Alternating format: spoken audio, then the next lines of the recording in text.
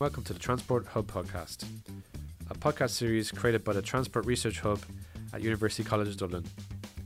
I am your host, Pádraig Carroll.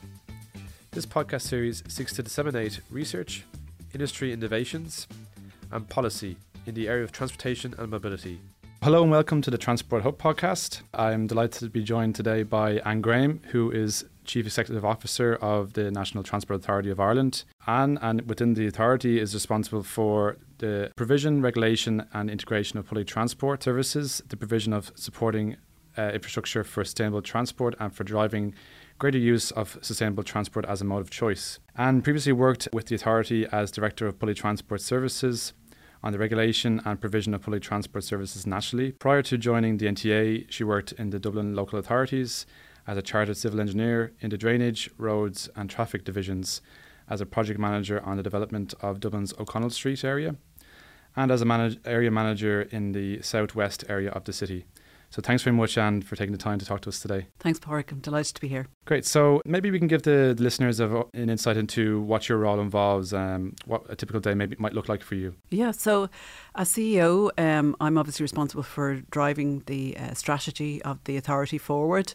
So a lot of what's involved in that is actually monitoring our progress, checking in with my managers, my team, on how we're progressing on different projects, different decisions that we have to make. So a lot of the work that I do, a lot of internal meetings, a lot of meetings with external stakeholders, delivery stakeholders as well.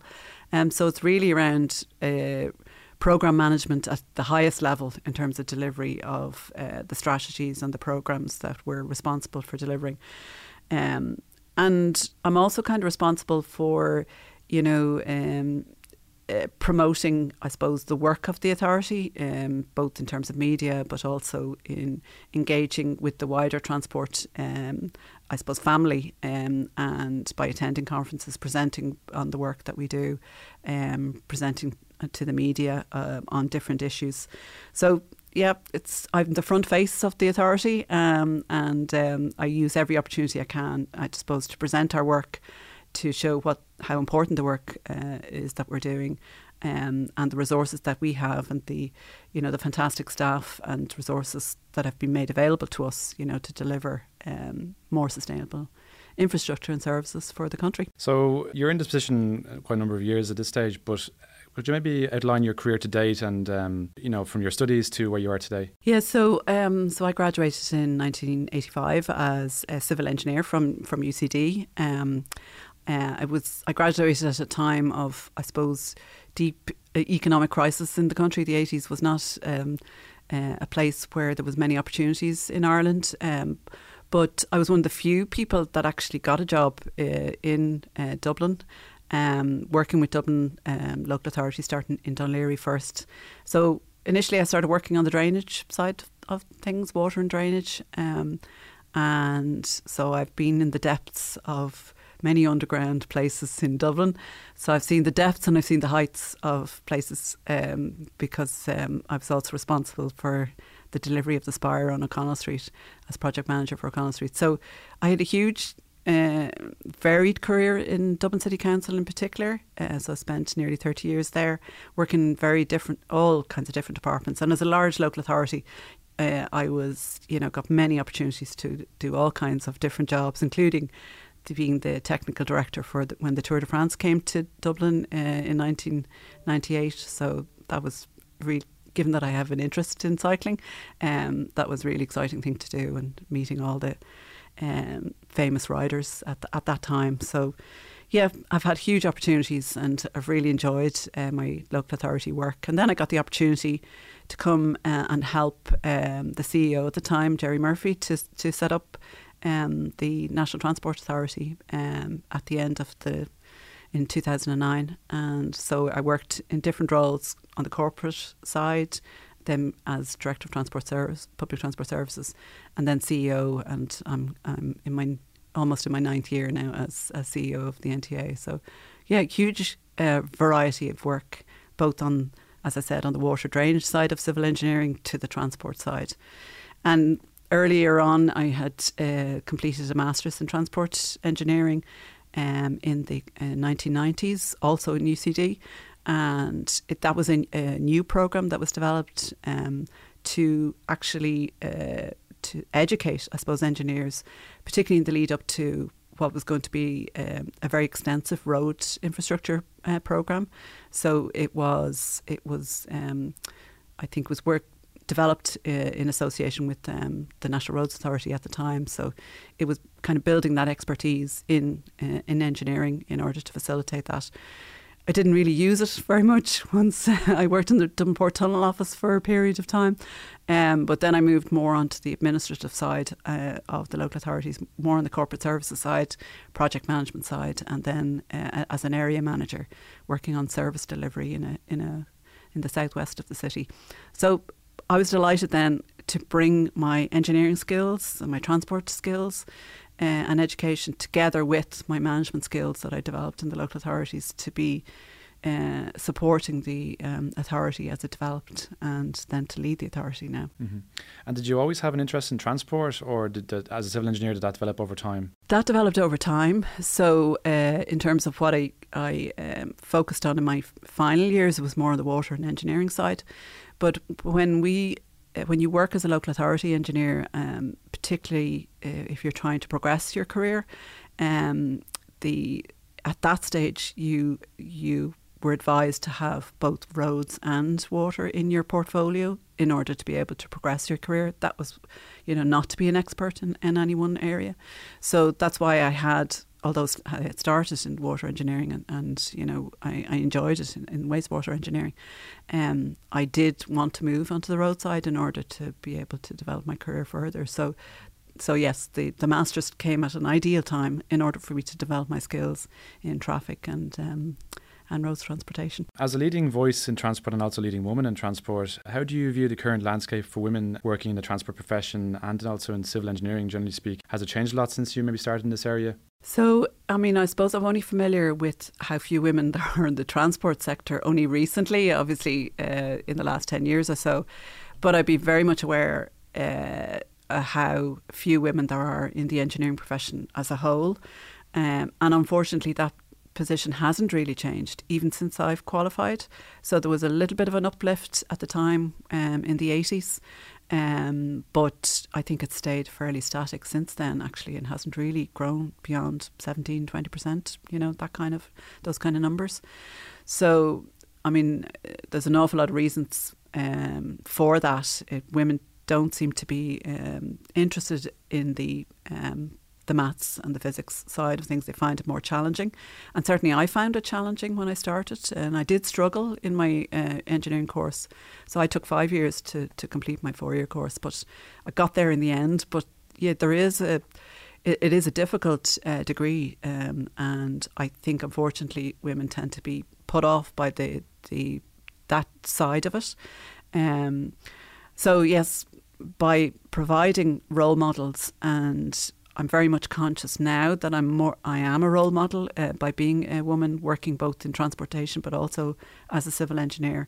And I now consider, and certainly in the last few years, consider that I should be doing a lot more to kind of present myself as a woman in this space. Whereas before I probably tended to underplay that, actually, to just be part of the engineering world and the transportation world without really focusing on gender.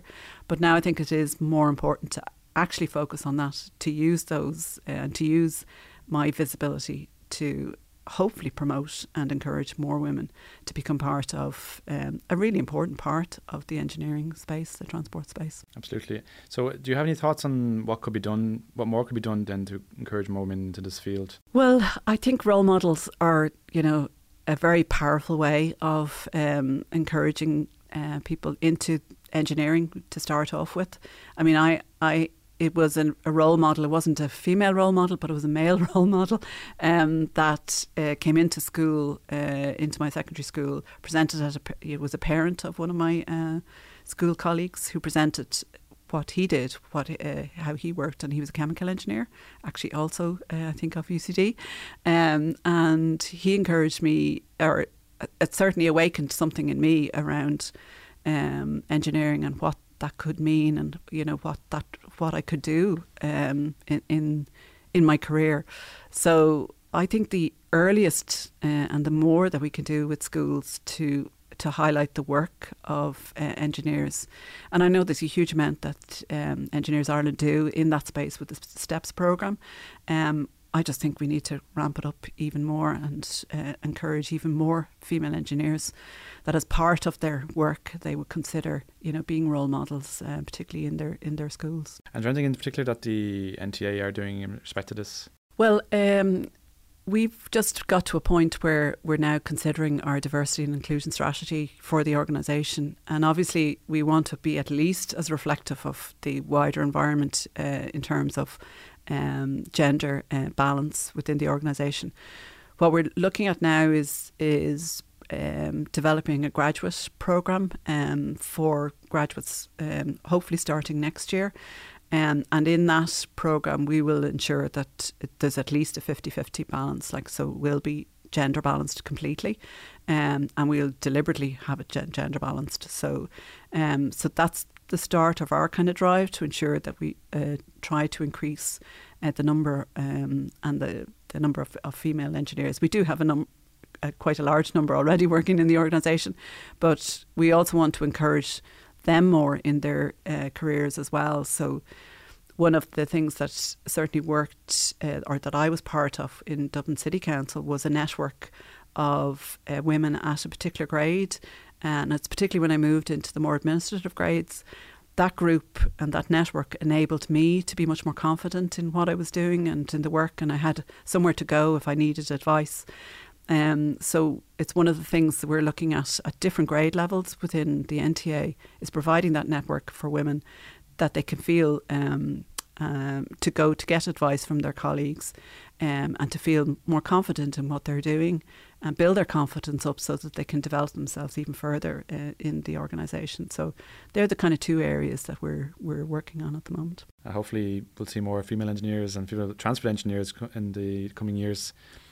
So in terms of the NTA, generally speaking then, like any country, a national transport authority plays a pivotal role in shaping a country's transport landscape.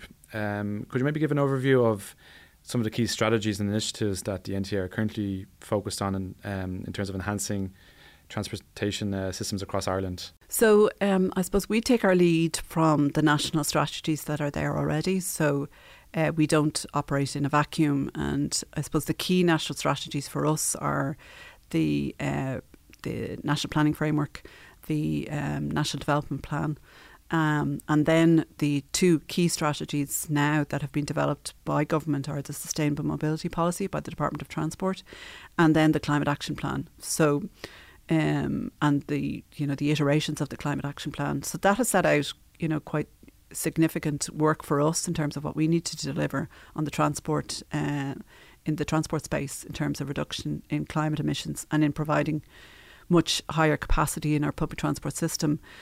And from those then we develop strategies, transport strategies for the cities, the metropolitan areas. We have a statutory function in the Greater Dublin area that's part of our the legislation in setting us up. We were initially going to be just a Dublin Transport Authority, and that's how the legislation is kind of framed. So we are statutorily required to provide a transport strategy every 6 years for the Greater Dublin area. And those are now in place. On a non-statutory basis, we've worked with the local authorities of our metropolitan cities to develop transport strategies for those. And all cities have a transport strategy now. Galway is now under review because it was about 2016 when that transport strategy was last done. So that work is underway. So in that we set targets, we set out what infrastructure needs to be put in place in order to meet the sustainable transport goals, reduce the car dependency, the car mode share, and improve the walking, cycling and public transport share. And we haven't forgotten about rural Ireland because we've developed a strategy called Connecting Ireland around improving public transport services also in rural Ireland, but we'll probably talk about that in a bit more detail. Sure, yeah. Of course, there are key challenges then with any transport sector in decarbonising and encouraging sustainable mode shift. But what would you see as the main challenges that the NTA are experiencing, and what steps are do you intend to address them? So I suppose the key challenge that we are facing, and we're facing it as a country, is that there has been a very significant underinvestment over many years in sustainable transport. So, and in the decade post the economic crash, where there was very little investment, we really have to play a very rapid catch up on the lack of investment in those years, in that decade, as well as previous decades of not investing, where we were very heavily investing on the road infrastructure, but the sustainable transport infrastructure really took a back seat. So it's around, I suppose, gearing up all of the programmes that we want to deliver now to kind of catch up, to get to a point where we can actually expand our capacity in all our public transport services, bus, rail, light rail, and then, you know, provide safe walking and cycling infrastructure as well on the street, reallocating road space, you know, for the sustainable transport, you know, getting, I suppose, enough sufficient funding in order to be able to do that. So we would hope that in any review of the NTP, we would see an even higher proportion of the funding being made available for sustainable transport, because as it currently stands, there's not enough funding to do what we want to deliver. So that would be kind of the main challenge. There's always a challenge around, I suppose, selling the idea of, you know, road reallocation in particular, because it does impact on the road outside their house, but also in some cases through bus connects, we're actually CPOing parts of people's private property as well, in order to provide more space for sustainable transport. So that can be challenging, but I think when you have an overall objective which is going to improve people's lives, how they travel around their cities and their urban spaces, and you're trying to improve the urban space, it's a good thing to sell. It's a good project to sell, or to try and sell. So they're the kind of challenges, I suppose, that we're facing immediately. There are other challenges around, even just to deliver the Bus Connect's network of services, the additional services. There are constraints now in the economy that are just unfortunately having an impact on how quickly we can do that. The first being like driver constraints, employing more drivers. And that is slowing down, unfortunately, our delivery, which we would like to have in place, and the network of services in place before we actually start working on the Bus Connect's infrastructure. But it looks like, based on the employment figures and the other challenges in trying to attract more people into the country, that may take a slower pace. So there are challenges, but we face up to them and we try and find solutions to those. So then, in terms of technological innovations, with the rise of new technologies and new mobility solutions, how are the authority adapting its strategies to embrace innovation in the transportation sector and modernise the transportation sector? So I suppose one of the things that we've struggled with as well is that in terms of integrating our transport services is around ticketing in particular, and ticketing equipment. And when we were working on the Leap card system, which is a great integrating product and has worked very successfully in integrating services, it's a great platform for integration. But I suppose when we developed it, it was working off very old ticketing systems that were in place at that time. So they weren't updated at the time. So now when we come to try and do innovative things like being able to make card payments on our systems, they're just too old to be able to support that. Now we are already planning to do next generation ticketing, which is actually moving from a card-based system, Leap card-based system, smart card system, to an account-based ticketing system, and we're well in the procurement phase for that. We're hoping to appoint a contractor early next year to start working on that for us. But it does mean that our ticketing equipment also has to be upgraded as well in order to be able to facilitate a much more integrated system. So those, because it's a very large IT project, huge technology, building a back office to be able to take all those complicated transactions, it will take a bit of time, and we would have liked to have started this, 5 years ago, but this is the position that we're in now. And we hope that our customers remain patient with us as we put this infrastructure in place. So that kind of technology and system will allow us to be much more innovative in the type of products that we can offer, to be able to offer discounts post-payment, so that the more you travel sustainably, you could be given more of a discount rather than having to get your discount up front in purchasing an annual ticket or a monthly ticket or something like that. It would allow us maybe to offer family tickets, which is always a challenge because how you match tickets together to a family group or a number of people travelling together, so that again, once that is in place, we would be in a much better position to offer better value for family travel in particular. So I'm excited to see how that project's going to come, and we'll see what we can offer. It can also then be the platform for mobility as a service, which is obviously has the ability then to integrate not just public transport services, but also those that are provided by private operators, whether that's car sharing, bike sharing, and scooter sharing in the future. So the platform has been set up as a payment platform that could actually also integrate those services as well.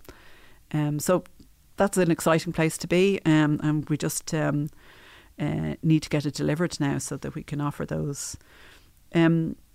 We obviously, all the technologies are all being refreshed as now. The automatic vehicle location technology, which tracks our bus services in particular, we're going through a process of upgrading those and retendering and providing a new integrated service.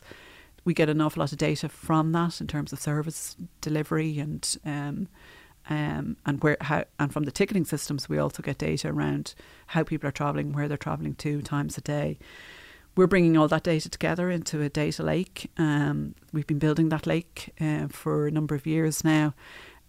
We did use some of that data during COVID in particular to try and see where we had capacity issues when there was capacity restrictions. So we can see huge developments certainly in using our data much more effectively in the future. But it's around getting that data in one place so that it can be used to make innovations in how we deliver services in the future.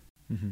So on the account-based ticketing system, is that kind of to go beyond your typical contactless payments for debit cards? It's kind of to act as more of a mechanism for encouraging travel behaviour change as well? Yes, exactly, because it's much more flexible way of doing that. Like anytime we make a change to our ticketing system now, it takes almost about 16 weeks of a lead-in time before we even change. So when we were doing the reduction in fares, the 20% reduction, or introducing the young adult card, there's a long lead-in time to do that, which is encouraging. It certainly encouraged a recovery in public transport usage, but it's not something that can be done overnight. Whereas with an account-based system, you could send out a message to all your slave, I suppose, ticketing systems, that the fare is now changed to this, and that can be done overnight, So, or you can do a discount post, if people have paid already for the services, and they've reached a particular cap on an annual basis, that could be an annual cap and they don't have to pay anymore, So there's lots of ways that we can use the system to be able to offer discounts which could encourage use. And is this system in operation in other countries in Europe, for example? Or? Well, there are account-based systems, in operation in London and in the bigger cities. It also means as well, while the Leap card system has been used mostly on our urban services and is available on our bus services, our regional bus services, it's not really set up for use on rail services. So again, the account-based system, would bring all of the family, transport family together, and the potential to bring private operators into it as well. In terms of accessibility and inclusivity, what initiatives are the NTA undertaking to enhance accessibility and inclusivity for all members of the community across different transportation options? So there's a huge amount going on in this space because we recognise that there are quite a number of barriers still in place for those with particularly with mobility issues in terms of accessing our services. On the general accessibility, the wider accessibility, like we are trying to provide as many services as we can, both spatially, we're trying to extend where we provide services spatially, and also through the day, and into the night time as well, to try and provide more services to cater for the demand. But then in terms of the physical infrastructure, particularly on accessibility to our bus services, there are now all our urban services are fully wheelchair accessible with ramp access at the front. We still have to do more on our regional bus services, and we actually commissioned a new type of fleet actually with the ramp access at the front for our regional bus services, for our longer distance services, to allow that accessibility because for many of the services that would have a wheelchair lift, it required 24-hour notice to be able to ensure that lift was available, that bus service was available. So we're trying to get to a point where for those right across the country on our bus services, it would be turn up and go rather than having to book in advance. And then on the rail side, so all the new fleet are fully accessible internally, but there is the challenge of accessing the platforms or accessing from platform to train. And that's required, a ramp is required, so that does need an individual to be there to be able to assist. But the new DART fleet is being designed with, which will have a ramp, an automatic ramp that will come out to close the gap, so that it will allow a little bit more self-service from those that have mobility issues. But there is work that has to be done in the platforms in order to be able to ensure that the accessibility is much better than it currently is. We have funded Irish Rail to do work on their lifts, to provide more lift access. So we're working through the stations bit by bit now to try and ensure that there's lift access to both platforms, that the lifts are monitored so that there's less opportunity for them to be damaged, because that impacts on accessibility, and just continuing to build in accessibility into all the work that we do, particularly in our new infrastructure, but working to retrofit as much of our infrastructure that we currently have that is inaccessible to being fully accessible. So, and in terms of transportation infrastructure, how much does public-private partnerships play a role in the development and improvement of such infrastructure in Ireland? So in terms of public transport services and infrastructure, we don't have any public-private partnerships like you would have on the road infrastructure side. There is part of the Metrolink delivery does include a PPP element in terms of the service delivery, the infrastructure around the fleet and the supporting infrastructure. That is proposed. That's part of the procurement strategy. So obviously an awful lot of our services are delivered by the private sector, and it's not in a partnership way, but certainly many of our contracts are delivered by the private sector. And I can see then when we're looking at the last mile delivery, both in urban and rural areas, that there will be a role, there currently is a role for the private sector to play, that they are playing already in terms of bike sharing schemes and scooter sharing schemes of the future, to make that connection. And that will be a role, there will certainly be a role for the private sector in that space as well. That actually brings me to my next point in terms of micromobility and even broader than that, looking at other modes, but we'll get to that in a second. So in terms of the growing interest in alternative modes like micromobility, electric bikes, electric scooters, which is on foot of the Road Traffic and Roads Act, how does the NTA regulate and integrate these services, or how do they propose to do this with the existing transport network? So I don't think we'll have a regulatory role as such. I don't think we'll necessarily, I think it possibly might be more on the local authority level that they will, I suppose, regulate in terms of the number of schemes like they currently do in terms of shared bike schemes. And so that there will be a number of licences, for those schemes in particular locations. I think our role is to ensure that there's future integration in those schemes, that they're set up and the local authorities set them up so that they can be integrated into the wider public transport network.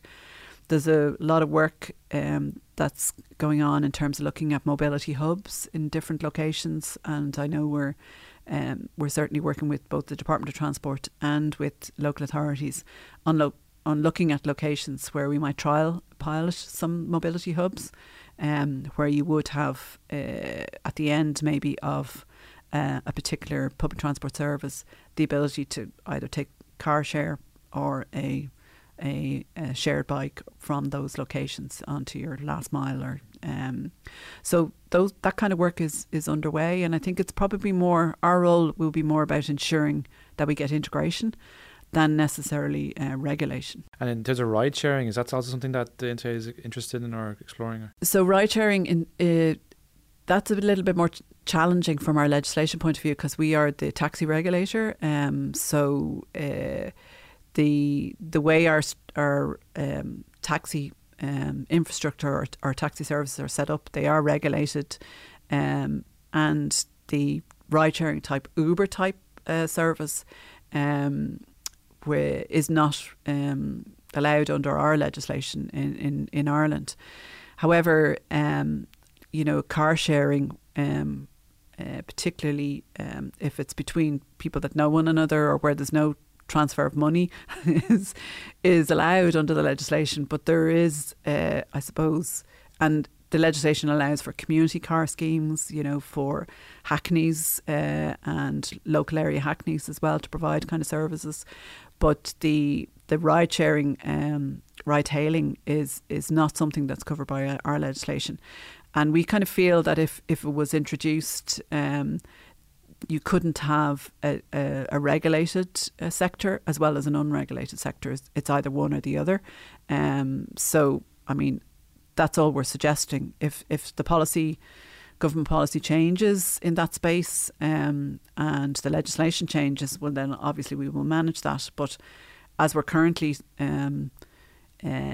we're required to manage the legislation that we have, which actually does mean that if you are providing a service in a private car, you have to be a licensed driver and the vehicle has to be licensed. So we manage in that space. But I mean, in the future, this could change depending on how policy changes. It could change, yeah. I don't see it immediately, but and I don't really see that it will drive more numbers to provide and to meet the demand, because I think it would undermine the as I said, the regulated sector. So it would just mean you would have a sector transferring, the numbers would transfer from the regulated sector to the unregulated, but it wouldn't necessarily grow the sector. And really that's what you'd like to see, is how can you grow the sector? And we're looking to see and encourage a recovery in the taxi sector, which is occurring. We haven't quite got back to pre-COVID levels, but we're nearly there. And encourage improvements in the fleet to be more wheelchair accessible, but also to move to low emission and zero emission fleet as well, which has been incentivised by the department. So you've touched a lot on there about urban transport and in our cities, but if you look broader than that, then our kind of regional transport strategies and how rural areas are incorporated into that, and the linkages with the Connecting Ireland programme. How does the authority working to create an integrated, sustainable and integrated network that caters for both areas? So obviously we have transport strategies and transport plans and network plans for our cities through our transport strategies, and Bus Connects is our programme of delivery in our urban spaces, and we've just not only working in Dublin but also Cork, Galway, Limerick and Waterford, and we will have Bus Connects network plans, for all cities by the end of this year. But then when you move outside the cities, we notice that there's a gap in terms of what is the appropriate level of bus provision in rural Ireland, and we carried out a significant programme of public consultation was through COVID, unfortunately, but we did go out and present plans around how we could get a minimum level of service of at least 3 services per day from a very local village to their next town. Do it in a reasonable frequency and a reasonable journey length as well. So we set up a plan with a network of services to provide that minimal level of frequency, in many cases a much higher frequency than that. And that was approved. The government approved that as it's now kind of government policy to deliver the Connecting Ireland. It's a 5-year programme of delivery of services. We're in year 2 now. And we've seen, so we hope to improve about 70, either provide new or improved services for 70 services around the country this year. Last year, we had incredible response to the services that we delivered. In some cases, on improved services, a 200% increase in passenger and rider numbers, so they're off the scale really. And we can just see a very positive response when you provide the opportunity for people to make a choice. Even if they have a car available, they do make a choice, and particularly younger people are making a choice to use public transport when it's available for them. So we're just going to continue on to deliver if the funding is available to us. It's not a high level of expenditure. The whole programme is in around the 50-60 million in terms of delivery. In the big scheme of things, it's not much. But it provides huge opportunity right around the country, and we're getting great response to that. So, and once we have a network in place, it's a lot easier to increase the frequency, to provide evening services, to open up opportunities for people to use public transport in the evening and the early and the late evening as well. So that's kind of what we'd hope to build on in future years. So what you're referring to there is the Irish Rail services and Bus Ireland services, but also Local Link services. Local Link services, yeah. And will that be kind of a more permanent service going forward, or is it on a contractual basis at the moment with the Local Link contracts? Well, so we took over responsibility for rural transport around 2012. And it was delivered more as a community development project at that time. And there was demand responsive services as well as some scheduled services. So the Connecting Ireland programme is around building up the scheduled services, and the delivery is either in some cases through Bus Ireland, but also through the Local Link services, which are managed by Local Link offices, 15 Local Link offices around the country on our behalf, but they're contracted to us and just managed locally. So these services would be, our normal contract terms, 4 years, and we will keep them operating as long as they're successful, and we keep getting the funding for them. But we work very closely with our Local Link offices who have the knowledge on the ground around delivering those. But they're delivered a mixture delivery in terms of private operators and also then Bus Ireland as well.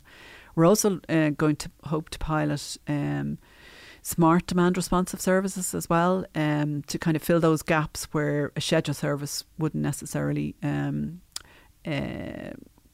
just wouldn't work. There isn't the volume of demand there. So there are many kind of app-based smart DRT that are in other jurisdictions, and we're looking to pilot one of those, hopefully in an urban area, a suburban area, and also in a rural area.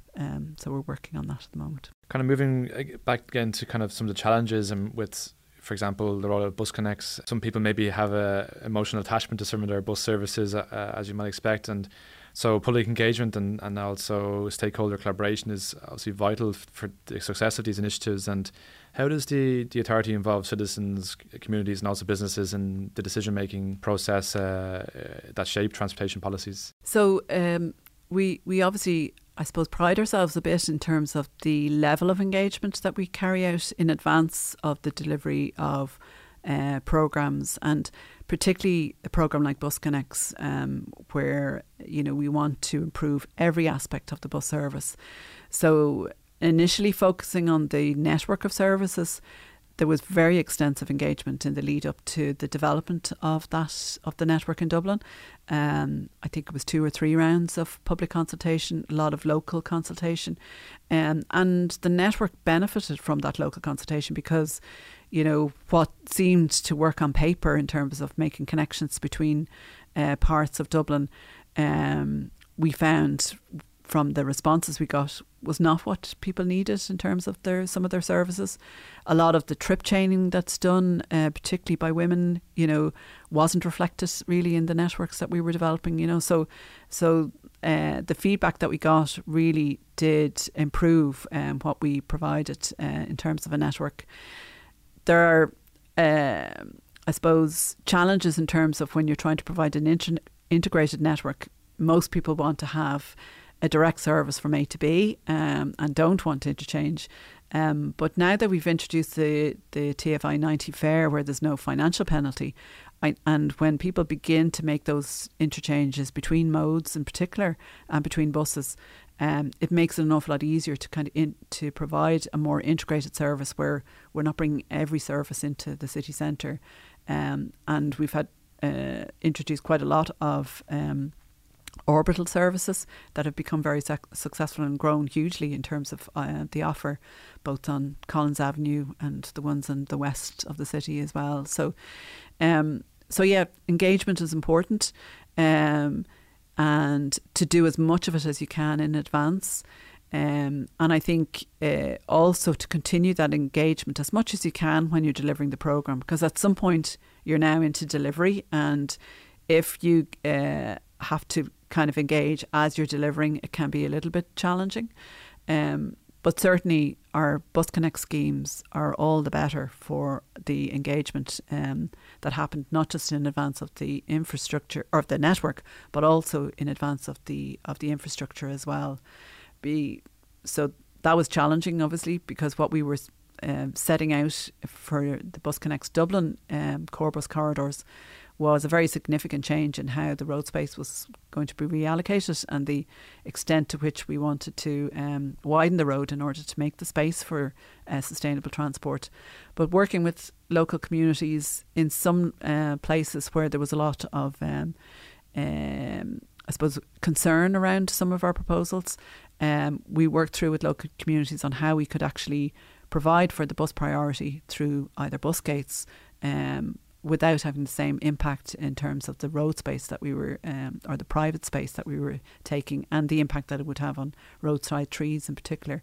So over a huge number of meetings with local residents, the teams got to a point where, you know, the best scheme I think that we could put forward through the planning system was arrived at. While there'll still be, you know, opposition to many aspects of it, I think the work that was done by communities working with us got us to that point.